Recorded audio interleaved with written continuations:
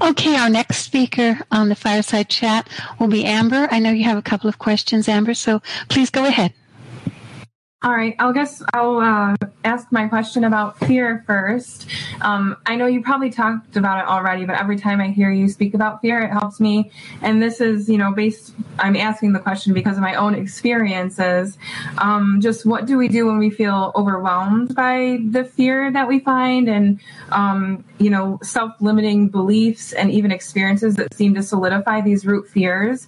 I do see my own family, my immediate family that has these same root fears and how they manifest in their life, which in first my own, and just thinking it seems to strengthen it somehow, that it's all like netted together. And in dreams and in simulations, it's, say there's the root fear of feeling inadequate.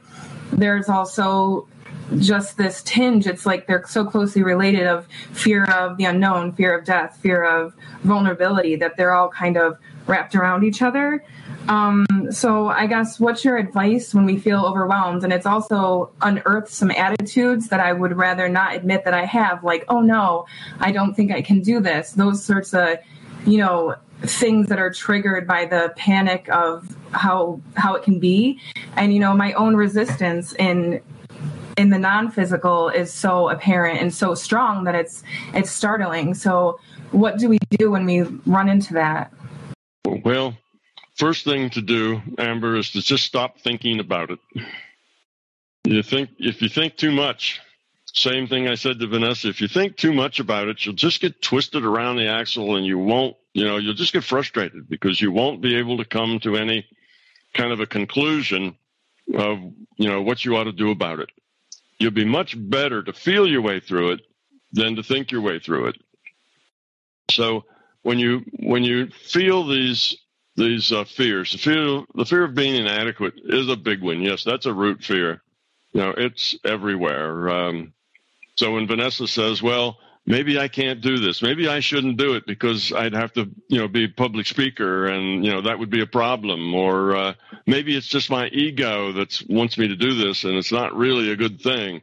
All of those are the fear of being inadequate, the fear of not doing it right, the fear of being wrong, the fear of failure, and they're all connected. You're right. All these fears are connected with each other. They're all part of the same thing. Once you have some basic fears, those fears, grow and spread and combine with each other to make new fears, and fear begets fear.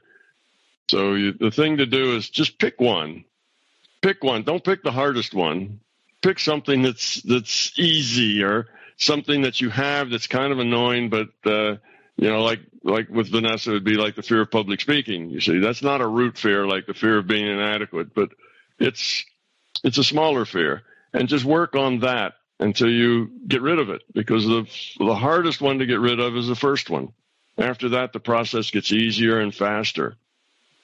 So if you feel all this fear, and the fact that you do feel a lot of fear means that you're progressing, you are growing, because most people, if you tell them, well, you're generally, all your choices are motivated by fear, ego, and belief, they won't believe that. They'll say, no, not me. I maybe have a little fear here and there, but I really don't have very many. And they certainly don't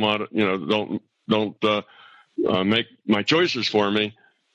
But then if they grow up, they realize that that's not the case. You see, you've grown up to the point that you realize there's fear, right up to your eyebrows. All sorts of fears, big ones, little ones, root ones, all sorts of little fears about all sorts of things. And that's what becomes overwhelming. It's like, oh, where am I going to start? What am I going to do with all of this fear? Well, the first thing is just pick one and try to get rid of it. Not such a big one. Pick a little one and just get over it. Something that makes you angry, something that upsets you. Something that you do when you interact with your mother or your father or your spouse or your children, they're your big teachers, or those people that are close to you. Something that you interact, and whenever you interact, whenever this subject comes up, whenever this thing happens, you get upset. Well, deal with that. Whenever your children fail to do their homework, or whenever your spouse leaves his underwear and socks laying on the floor for you to pick up, or whatever else that kind of gets you going, then just say, I'm going to deal with that. I'm not going to let that bother me. I'm going to deal with it in a positive way, not allowing myself to get aggravated or upset or annoyed over it. I'm just going to accept it, and I'll see if I can, I'll try to maybe tell the person how I feel about it. But if that doesn't change things, then I'll just accept it is the way they are. And I'll find some more positive way to deal with it other than getting upset. When I say deal with it, it doesn't mean let it go. It still may be a problem you need to deal with, but deal with it without getting upset, without getting annoyed, without getting angry. See, deal with it without the negativity. That's really the key. It's not that you don't have to deal with the problem or just let the problem go. It's deal with the problem without any negative feelings, without feeling that, you're abused, or, it's not my role to do this, or somebody else ought to do that, or I don't get the credit that I ought to get for the things that I do. All that's negative stuff. So just pick one of those. I'm sure you'll find one and get over it. And it may take you a while, but it'll be the hardest one is the first one. That's why I say just pick an easy one, and then start working on others. And pretty soon you'll be getting rid of them easily. Instead of taking you 6 months or a year to get over them, you're getting rid of them, in a couple of weeks. And then you can finally get down to those root fears of where is all this stuff coming from anyway? It's that fear of, that's that inadequacy. It's the being insecure. It's that sort of thing. Being unappreciated, being unlovable, not being all the things that you could be, not being a good enough mother or a good enough wife or a good enough school teacher or whatever it is you do in your life or whatever relationships you have. All of that will go away. And guess what? When it does, you'll be the happiest, smiley person, and everybody will just enjoy being around you because you'll be so positive, and everybody will come to you with their problems because you won't ever be judgmental and tell them what to do. You'll just give them advice that's not direction. So that's what you do. You just start someplace and start working on it. As long as you just stay in the I'm thinking about it mode, and I'm seeing all these things, but I really don't know what to do because they're all there. And when I get that button pushed, I always get upset.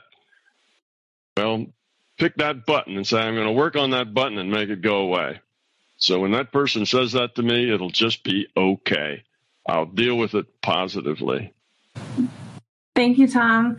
And I know that the fear of inadequacy is one of the big ones. I did, reach out for help, and I had this simulation. I had a few simulations, and one was just kind of like, it almost seemed like practice, like watching the shadowy figure. This, it was very symbolic simulation that is deeply rooted in the collective consciousness. So it was like this mountaintop and the shadowy figure.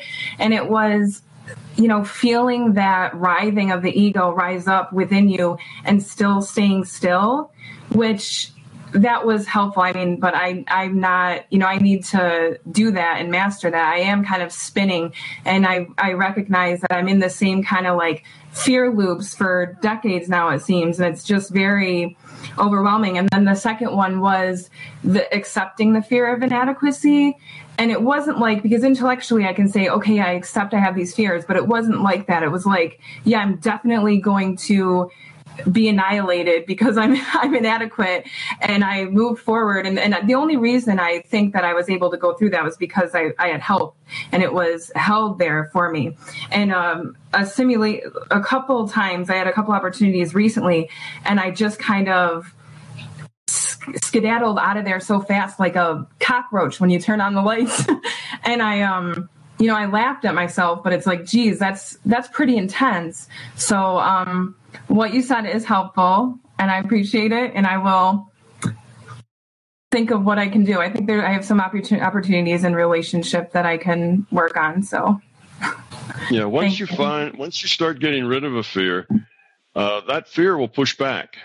So you should expect that. When you say, well, I'm not going to let this upset me anymore, and you start to get rid of that fear will start to loom up. You'll start getting these feelings of not only before it was just annoying, but now it's somebody's abusing you, you see, and it gets bigger and uglier and blacker because the fear doesn't want to be let go of. So it tends to want to push back against you getting rid of it. So whatever you try to get rid of, expect it to try to make that fear as big and dark and black and ugly as possible so that you'll stop trying to get rid of it. You just have to persist on through that and take a whole bunch of small victories will eventually end up to a big victory. Okay. That sounds terrifying, but okay, Tom. It's like, I mean, I had one experience where I knew I made this decision. I'm an ethical vegan, and I made a decision based out of fear with a job opportunity. And it seemed like, and I could see myself doing it. I basically sabotaged myself for a dream that would have fit with somebody who's vegan, with an animal rights organization. I ended up working somewhere where I was sifting through, and I had no idea this was going to be a part of the job, paperwork that was from a slaughterhouse, and the stench was horrible. And I was like, how did I end up here? Well, you made a poor decision. So it kind of gets caricature-like in a way. So, yeah. Anyway, that's really helpful, and I always appreciate that you're willing to give us so much time and so much energy into our questions, because it is very helpful. You're welcome. Okay, so I do have another question about an experience that I had with my third eye, I guess. About 3 years ago, I had this lucid dream where my third eye was filling with light. And around that time, I started to put stones on my body because my idea was that I was going to use this symbolic thing to uproot all my self-limiting beliefs and my fear and my ancestral patterns and things, which I started to feel pretty sick pretty quickly. These things that, it makes me dizzy. It makes me feel sick, these deeply rooted things. But anyway, so it was around that time. I'm not really sure what came first, but anyway, I had this experience where my third eye was filling with light, and then I began to feel pulsating and pressure that would, I'd get this image of shop class where they have the wood vise and you're clamping the wood together. It would just get so intense.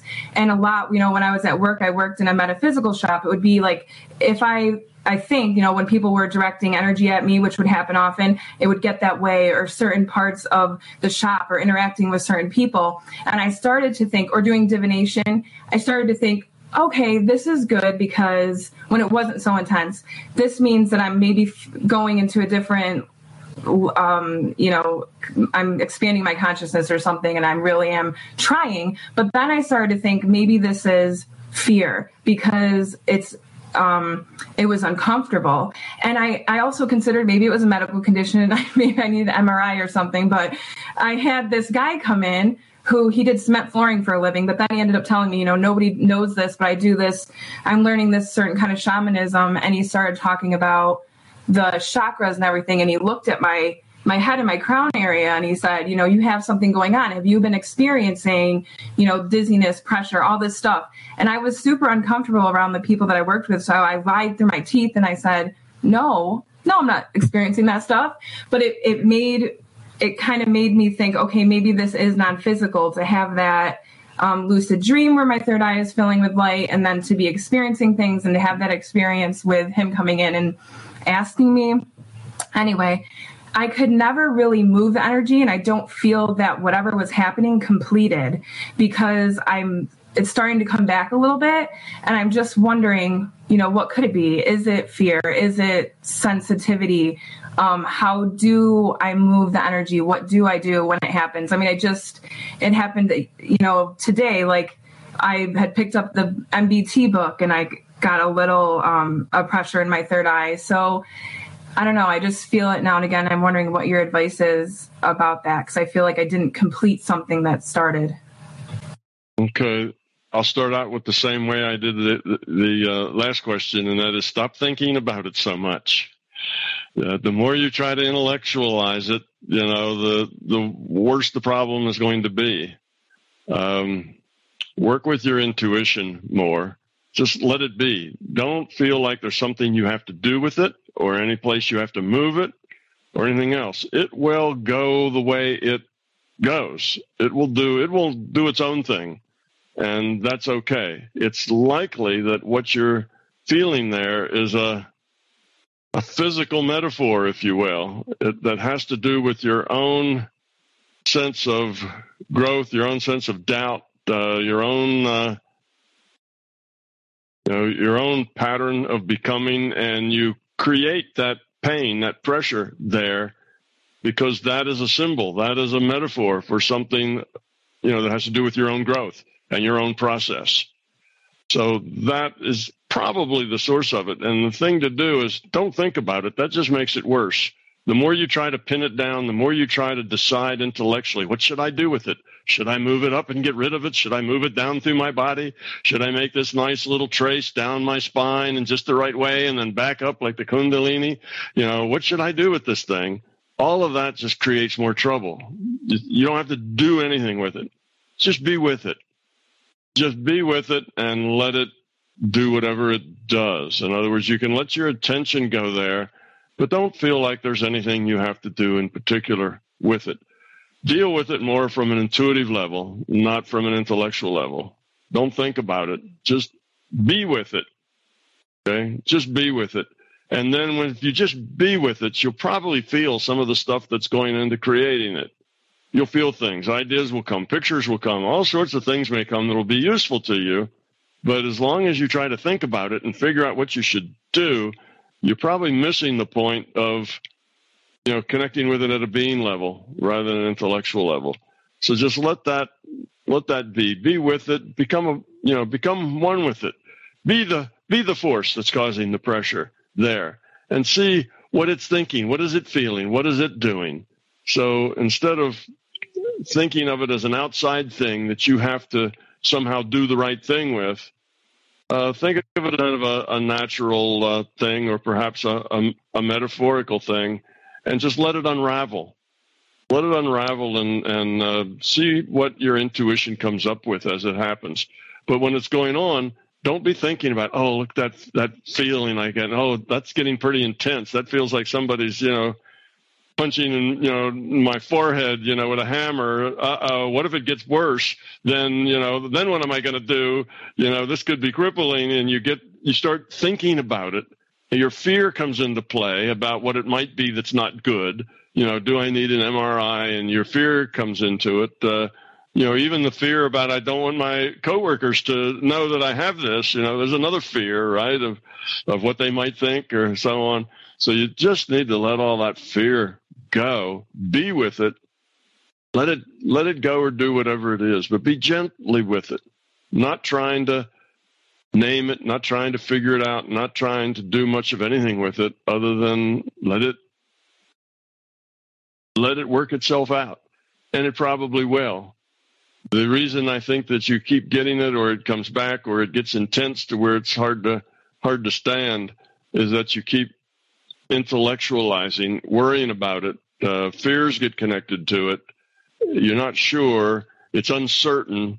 You have some fear of uncertainty, and all of that stuff then starts to turn into almost like an obsession. It gets to where it's bothering you. And then it's going to be higher pressure and more uncertainty, and it just goes downhill. It starts to add to itself. So break that cycle, let it be, join with it, and just tell it, well, whatever you're about, just go ahead. Do it. Let me feel whatever it is you want to do. And instead of pushing at it or trying to think it through, just feel it through. I think that would be a good approach, and you'll probably find that it'll lighten up a whole lot, and it won't be so much pressure. The third eye is a metaphor anyway. It's not really a physical thing; it's a metaphorical thing. So your metaphor is beginning to cause you pain. Yeah, that means that you're too twisted up around it. that you're turning it into something painful, because the pain represents the fear, represents the problem, the uncertainty, all those things that are uncertain about it, that worry you. That's where the pain comes from. So if you just let it go, it will subside, and you may even learn a few things from it. Get some interesting pictures about causes and things you need to work on or whatever. Turn it into something positive. Not worry about it being something negative or that you're not doing it right. That's a problem. You are doing it right. Just the fact that you're doing it, that's right. And then we see the feedback you get, and then you learn from the feedback. Thank you, Tom. Yeah, I never knew how much I must have bought into the whole chakra metaphor, probably like as a teen or something, but it's kind of a helpful way to organize information. But I do overanalyze. And when we are using our intuition and this kind of goes back, I guess, to my first question, and things pop up, things that we need to work on or experiences we might have had, things like that. How do we, you look at, I guess, traditional therapy, I see a lot of people who soak in their issues, just kind of soak there. So what's the proper way to handle that? How do you get involved in those things that come up, or how? I'm just not quite sure. Have an intent that you want to get rid of fear. You want to get rid of problems. Have an intent that you don't have to understand everything, that you can live gracefully with uncertainty. There's a lot of things that you don't have to understand or name or come up with a process to describe, that you can just exist with them. So have those intents that you're not going to, you're not going to get wrapped up around it. Just let it be however it is and be easy with it. Be gentle. Be okay with it. Not, so don't be fearful of it in any way. Just let it be. And whatever it is, it is. It's okay. Don't struggle. Don't struggle with it, or struggle to know it, or struggle to name it. Struggle is the problem. Struggle is why it gets so intense, because you're struggling with it. You're fighting with it rather than just letting it be. So, it's your intention that you're going to absorb it, let it go, however it is, whatever metaphor works for you, and that's going to be good. However it works out, it's going to be good. Just let it do whatever it's going to do, and it's going to be good. Have that, and get rid of it without any fear, and everything will start to work out for you. It'll get a lot easier. Thank you, Tom. Tom, we've got another question from Vancouver, from Gail. Oh, I'm unmuted. Hi, everyone. Hi. Yeah, it's kind of related to the previous question. For many years when I was meditating and doing a lot of meditation practice and doing a lot of yoga practice at the same time, this phenomena began occurring where my body would involuntarily shake every time I sat down to meditate. And it started with just a little bit in my head shaking, and then it became more of my body shaking. And, I tried to just observe it and let it be what it was and not get too attached to it. And it just seemed like the more I let go, the more intense it became. It doesn't happen quite as much these days, but I do notice it again from time to time. And, in yoga tradition, they would probably say, well, that's part of your prana body, unraveling, blocks and knots and purifying itself. My shamanic friends say it's, the presence of a non-physical being or a spirit or, some other energy connecting with mine. And, my friends who are more into science and physiology will just say it's some, glitch in your nervous system, perhaps, or, I don't know. But anyway, I would very much like to hear what your take is on that. Those things that you got about it, it's maybe just a nerve, or it's a being, or it's part of your energy shaking out bugs or something. All of that, of course, is metaphorical. And the shaking probably has to do with, you're relaxing, and you may have some, I don't know whether this is the case or not, but perhaps you can tell me whether this fits. You may have some underlying fear or not in consonance that you don't quite feel right about, the meditation. It's something that could be there's a little something there that doesn't quite feel right to you. Often, if you have that kind of a feeling, like you're trying to tell somebody a story, but you're not quite sure that the story really, is a real story or not, or whether it's the right thing. And the shaking is sometimes a body's way of telling you to be careful, back up. You're not really at ease with what it is you're doing, kind of thing. And that may be a thing that you have with meditation. You're not really completely at ease with what you're doing. So that's a possibility. Another possibility is that you're a really good meditator and you're immediately getting into a pulsation state upon the beginning of your meditation. And in a pulsation state, you just feel like you're elastic and you're vibrating. And it could be something as easy as that, in which case it's a good thing, not a bad thing. But in any case, just notice that it's there and then accept it and just go on. In other words, just let it be. Try to ignore it the best you can. If you give it attention, it'll tend to get stronger. If you take your attention away from it, it'll tend to get weaker.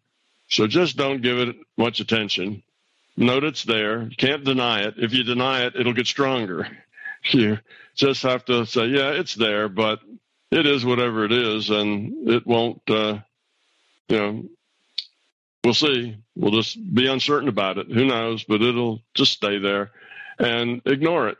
That would be the first thing. And if it gets worse when you do that, then it's probably something that's fear-related. If it goes away when you do that, it probably isn't fear-related. So that would be one way you could tell whether it's fear-related or not. If it's a pulsation state starting early, then just, again, let it be. You don't have to analyze it or know anything about it. Just let it be however it is, and it'll probably just fade after a while in your meditation. But if not, you can give it something useful to do. Associate it. Make your own metaphor. Make a positive metaphor. Say, when my body shakes like that, I'm putting energy into getting rid of my fears. I'm healing, my sick mother-in-law. Whatever. You can make an association that's a positive thing to do, and then you'll have that positive association with it, which will turn it. It'll kind of remake it into something else that's positive, which then eventually it'll go away. So that's another thing you can do. Just rename the metaphor to some other metaphor that's a positive thing that you'd like to do, and let that shaking represent that positive thing. And that then totally takes what was there, re-channels it into something else, and the original thing will probably just kind of slink off into the background, while the new positive thing kind of takes charge. So those are some of the things you can do with it. But the body, being a virtual body, just it reflects the consciousness in many ways. And some of these ways are physical. Sometimes they're pains. Sometimes people who are very fearful have a lot of fear that they're dealing with. They'll start to get, they'll feel like bugs are crawling under their skin. They'll feel like their hair is standing up on their head. They'll hear voices that tell them rude things. They'll just get all of this phenomena going on, and they tend to believe that it's something outside of them attacking them, but it really is their own consciousness. It's their own fear expressing itself in physical terms. And it's a problem because the more frightened they get of it, because they can't sleep, they can't work, the stuff is going on, it's distracting, it's annoying, the more they get wrapped up around it, the worse it gets. So it's one of those things that just it gets worse and worse and worse. So the last thing you want to do with something like that is give it a lot of your attention or overthink it. You need to just let things like that be, and they'll tend to go away. So that would be a couple of suggestions, things to try and what to do with it. But don't come to a conclusion, there's something wrong. There's something here that's a problem. There's something negative going on. I shouldn't be shaking like that. If you define it as a problem, you'll probably turn it into one, whether it is or not. So don't define it as a problem. Just live with it. Let your intuition discover what it is, if it wants to avail itself to your intuition. Does that help any? Yeah, it does. It definitely does. Thank you. I as you were speaking, I was getting a little more clarity around it and realizing that it probably is connected to some fear, because I naturally feel some fear when it comes up, because it's an involuntary sort of thing where my body it feels like my body's taking over and I don't have much conscious control over what's happening. And then when it gets really strong, there's a lot of movement. I feel like a rocket ship about to take off. Yeah. And that to get to that point requires a lot of surrender on my part. I've found the more I let go, the more I just let it be, the stronger it becomes. And as you were talking, I was wondering if it can be related to, if it can be sort of my experience of what precedes an out-of-body experience, because I also have some fear around, letting go of my body and allowing something like that to happen. So perhaps there's a relationship there. Yeah, I suspect when you say it gets stronger when you let it go, what you really are doing is it gets stronger when you stop trying to constrain it. You stop trying to force it to be some way, but you're not really letting it go. Your mind is still connected to it. You're still feeling it. You're still aware of it. You're still processing it. So you're not really letting it go. You just stop trying to bully it. You stop trying to make it stop. Right. But your mind's still connected to it. You're still feeling it. You're still very aware of it. And I think that even makes it worse, because you are still there. You don't like it. You're feeling it's a negative thing. And you let go trying to control it, but you haven't let go of it as far as it happening. You're still engaged. You're still engaged with it, and that's why it gets worse. It's the engaging with it that makes it worse. You have to disengage and let it be. Yes, that the pulsation state I was talking about is something that happens not necessarily just before you go out of body, but when you get in a good theta state, a good meditation state, you'll get the pulsations as well. So it doesn't necessarily mean that something awful is about to happen. So try to not give it your attention. And as well as not manipulate it or try to make it go away, just let it go and don't be afraid of it. It's a virtual body, and the consciousness can produce all kinds of strange physical things inside your body. So just let it go and figure it's not a big thing. It's not a problem. I'm not having a heart attack. It's not causing me any difficulty. It's just there. It's one of these odd things that happen sometimes, and have that kind of gentle attitude with it, and not feel fearful or not get wound up about it, or not just focus your attention on it, waiting for it to calm down, because that'll just make it worse. Try to focus your attention away from it. Start thinking about something else. That would help. Start thinking about sending energy to heal somebody who needs healing. Put your mind elsewhere, and just figure that is just something that's some thing that has to do with your consciousness, probably with fear. You're feeling that, and you just need to not get negative about it, and not get upset with it, and not give it any of your attention. Disengage and leave it alone, and it'll probably dissipate. Thank you. Thank you, Tom. You're welcome. Okay, Tom, we've got a question from Mike in Australia. Mike says, Grandma never spoke about spiritual practices or concepts. She never went to church or read any spiritual books.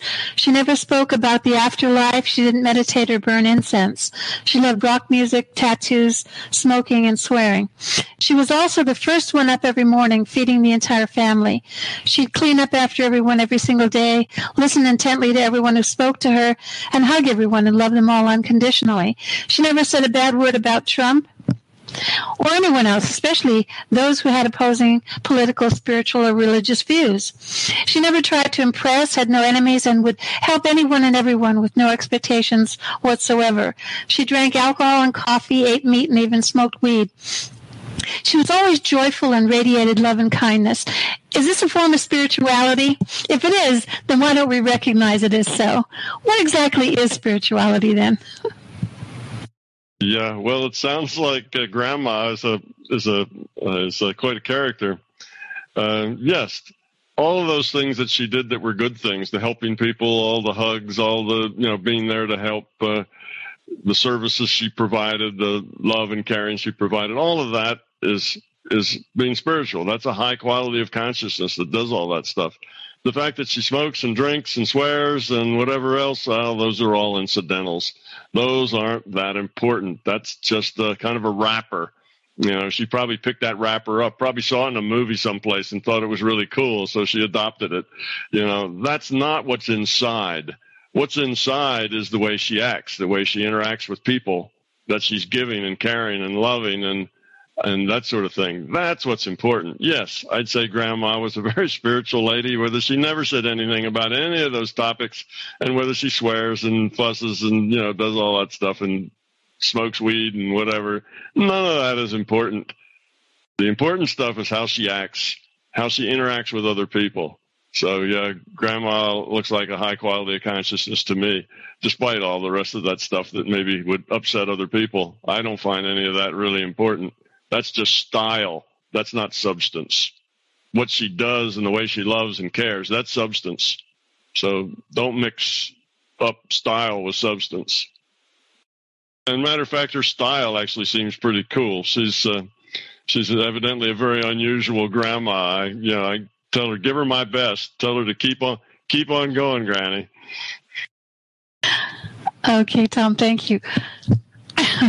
Nicholas has a question for you. A friend of mine watches all your YouTube videos and has a question. He's an English teacher at the basic level, and he had a dream where he was teaching one of my real-life students. And when I was checking the student's work, I saw the word indicative in the dream. He didn't know what it meant, and even when I woke up, he didn't know either, so he Googled it. And the dictionary said, having recurrent dreams is not necessarily indicative of any psychological problem. His question is, are his dreams trying to tell him something? Well, it sounds like his dreams are trying to tell him to pay attention to his dreams. That would be the message, I think. So I would suggest that he start a dream log and start having an intention to remember his dreams and write them down, because it sounds like his dreams have something to say, and they yet don't have a good enough connection to start saying it. So little things like that happen are basically an invitation to get more. So yes, start a dream log, start writing them down, start intending to remember, and see what happens.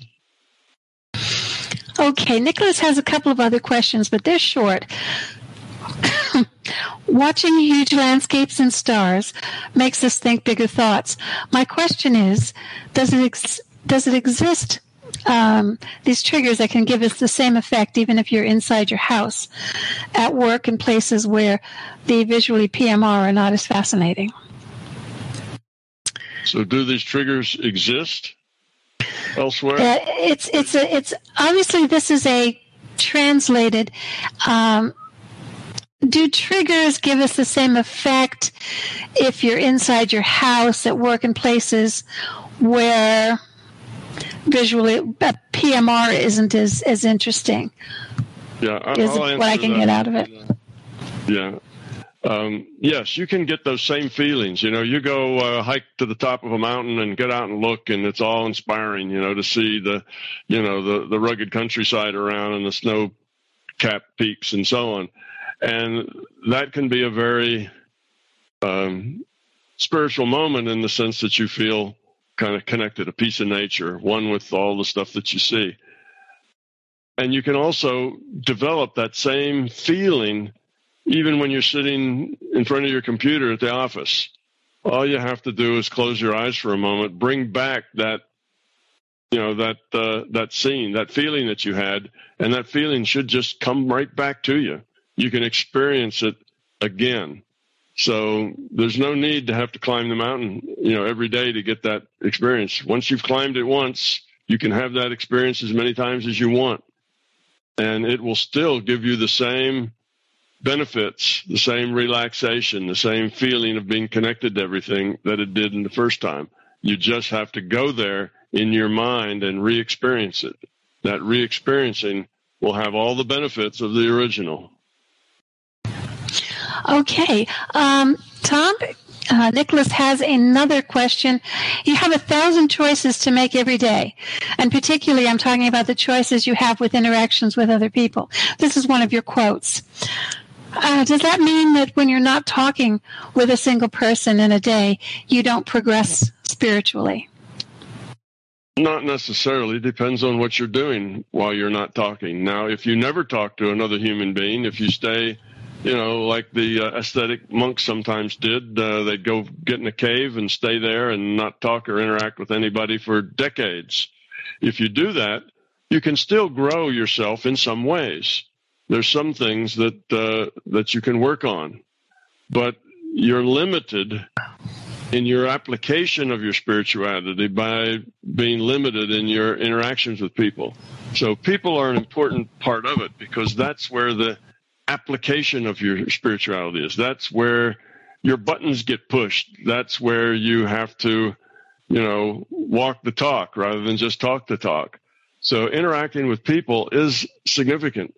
And it is important, but that doesn't mean that you can't make any spiritual gains when you're isolated. You can, but you need both. Actually, you need some time alone to process things and do some inner reflection and explore inner space. That takes some time, and that's done best alone.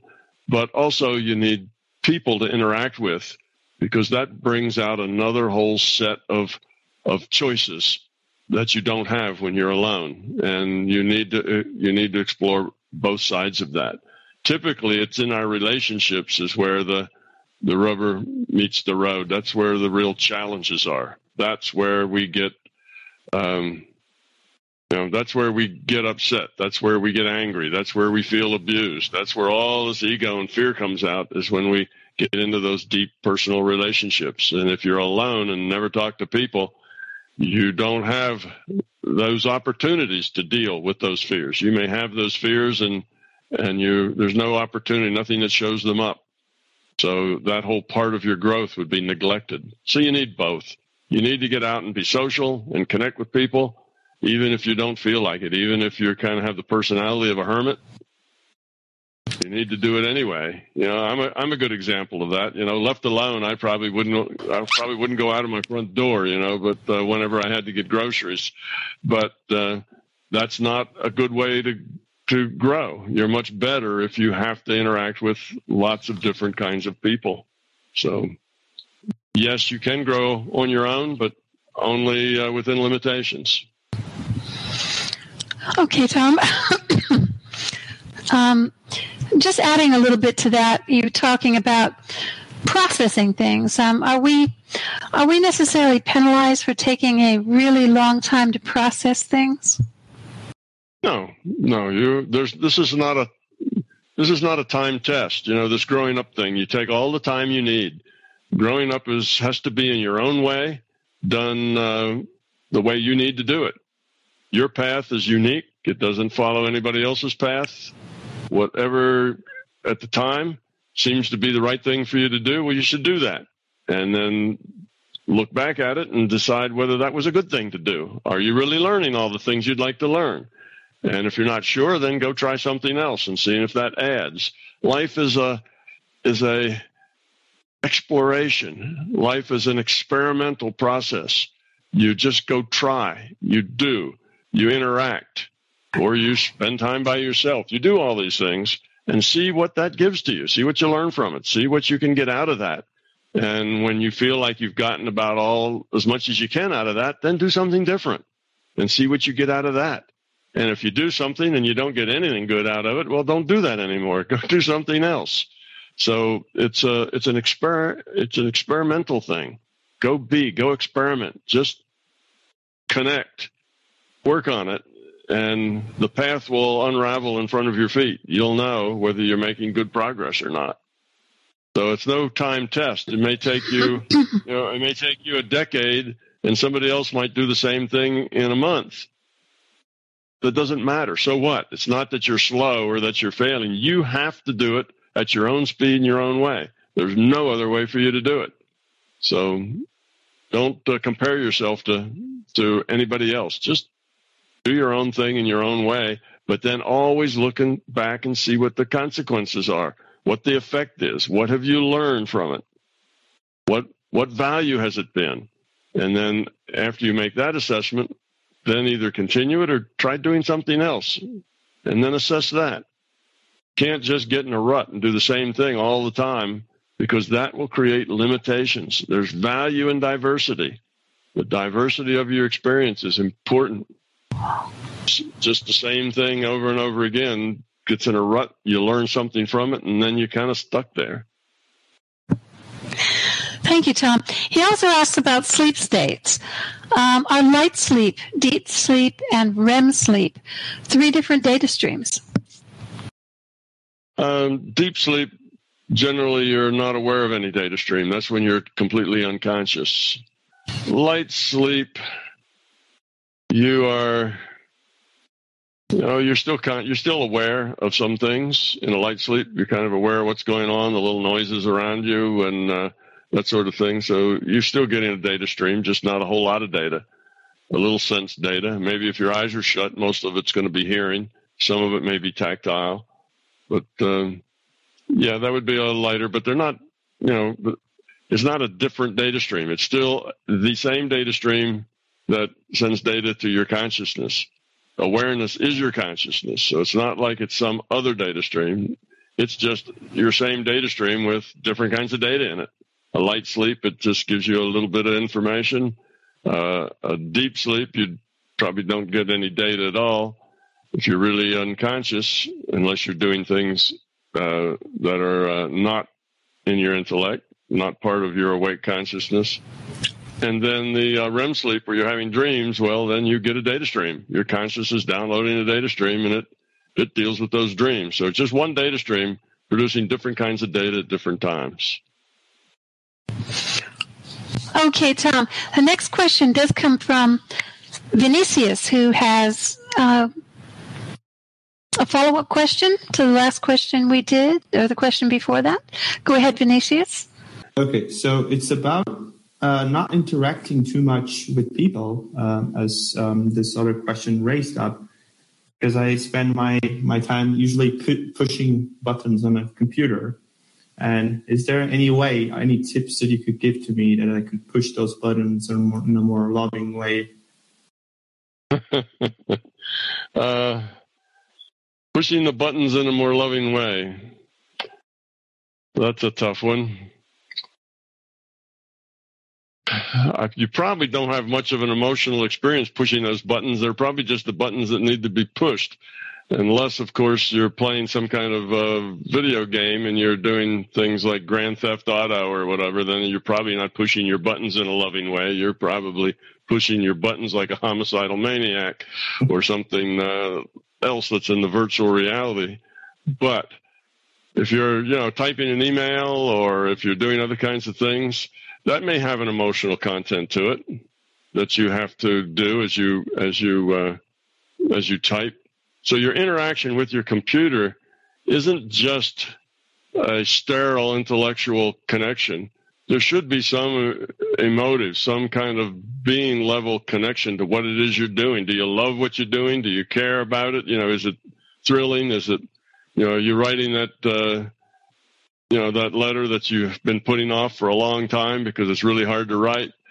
What is it that you're doing? And the people you interact with that computer, I assume you're interacting with other characters, with other people in the computer. If you are interacting with human beings somewhere down the road, like sending an email, then the thoughts and the feelings you have toward them are important, and it'll show up in the way you express yourself. The words you choose to say, the words you choose not to say, that all carries a lot of information, and it has to do with you, who you are at the being level and your level of feeling and caring and connection. So yes, you can express yourself even behind a keyboard, and you can learn from those expressions instead of just, seeing another human being as a robot and you're feeding them information. Start to think of that other person that you're writing that email to as somebody who has feelings and issues and problems and skills, and see them more as a whole person, not just somebody who's going to digest your information and act on it, but a whole person with all sorts of components to them. And if you do, then your messages that you send will work better. They will actually communicate better.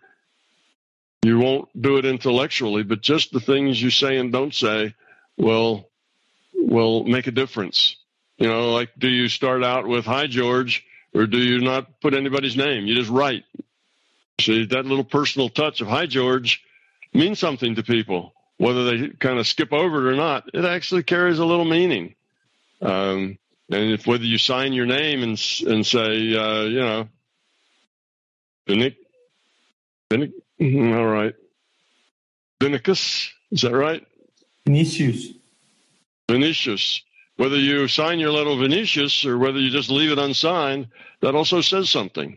You see, all these things communicate something to who you're talking to. Whether you ask them about their day or, whether their sick wife ever got better or how's their baby doing, even though that's not your subject, it's just a business letter, that means something. So as you develop your caring and your interest in other people, it'll show just by the little bits and pieces. Not like you have to write a paragraph, write poetry to them or something, but just 2 or 3 words will make a difference and show that, you see them as something more than just another cog in a big machine that's just doing business. And that will make that business actually work a lot better, because they will start thinking of you more as a human being and less as a cog in a machine. And they will start telling you things that otherwise they just didn't bother to mention. And the whole thing will start to become more profitable for both of you. So yes, you can grow and put yourself and put your feelings and put your caring and all of that into those keys, into what it is you type and how you relate to people. So yes, you can put more love into the touch, not so much the touch on the keyboard, but what keys you decide to punch and which ones you don't. Yeah, because I work with coding and reading papers and stuff. So, but does that also contribute? If I'm doing that better, does that also contribute in a way for my own quality? Even if it's like most of it for myself or for the people that are using the software, I don't know. Yeah, whatever you do, you need to do it well. So if you do things very well, the best you can, you make it an art form. It's not just you putting out answers to questions or giving people information they need. Instead of seeing it that way, see it as a communication between people and human beings. See that whatever it is you do, even if it's something very menial. Let's say what somebody does is walk around along in parks with a stick with a nail sticking out the other end, picking up pieces of paper. And that's what they do. You know, that's their job. They walk around in the park and pick up trash paper that other people drop. Well, you can turn that into a meditation. You can see that as helping beautify the world, as helping reduce entropy, as, cleaning up the mess that others, being part of the solution. So you have to look at it that way. If you look at it as, oh man, I got the bottom of the barrel job, I don't get paid much, and all I do is pick up other people's trash, you see it negatively, then it affects you negatively and you're unhappy. If you see it positively, then you can grow from it. It's a meditation. It's a part of who you are. So whatever you do, if you're working in programming and computer things, and most of your talk is intellectual or whatever, or technical, that's okay, but do it well. Do it like it's an art form. Do it so that it couldn't be done any better. When somebody wants information, think about, is there something else that you could tell them that might be useful, so that you can produce the best quality output possible efficiently. And in that striving to do that, to have the best possible connection or output or help or whatever it is you're doing it and why you're doing it, that you do it as good as could possibly be done. And you do it with relish, with caring. So it doesn't matter so much what you do as it matters your attitude as you do it. If it's just something you do, like turning a crank, and you don't relate to it personally and you don't make it an art form, then you get bored with it. It's just stale. And after a while, you just can hardly stand to go to work because you're just turning a dumb crank. It's not anything you really want to do. So you make turning that crank some kind of an art form. Like, I can turn that crank more precisely and better and faster than anybody else. Or even if there's nobody else, do it better than I did it last week. I'm going to get good at it. I'm going to be the best crank turner ever. And it'll be so precise and exactly the right time, and it'll make the whole assembly line move faster because I will be so good at this. Then you feel good about what you're doing. Even if you're turning a crank, you go home feeling like, wow, I did a good job today. I really turned that crank just the right time, the right way, the right speed. It was perfect. And you'll realize to turn that crank well takes practice. Everything takes practice. Picking up paper with the end of, with a pointy stick takes practice. And you get good at it and you get efficient with it and be proud of what you do. So it doesn't matter what you're doing, but make it an art form. Make it something that you can feel like you're growing with it. You're learning. You're developing skills. You're part of the solution. You're an important part of some bigger thing, and you're helping make it all work. And you're going to do that to the best that you can. That sort of thing. If you have that attitude, then yes, you can grow spiritually and raise the quality of your consciousness in any situation.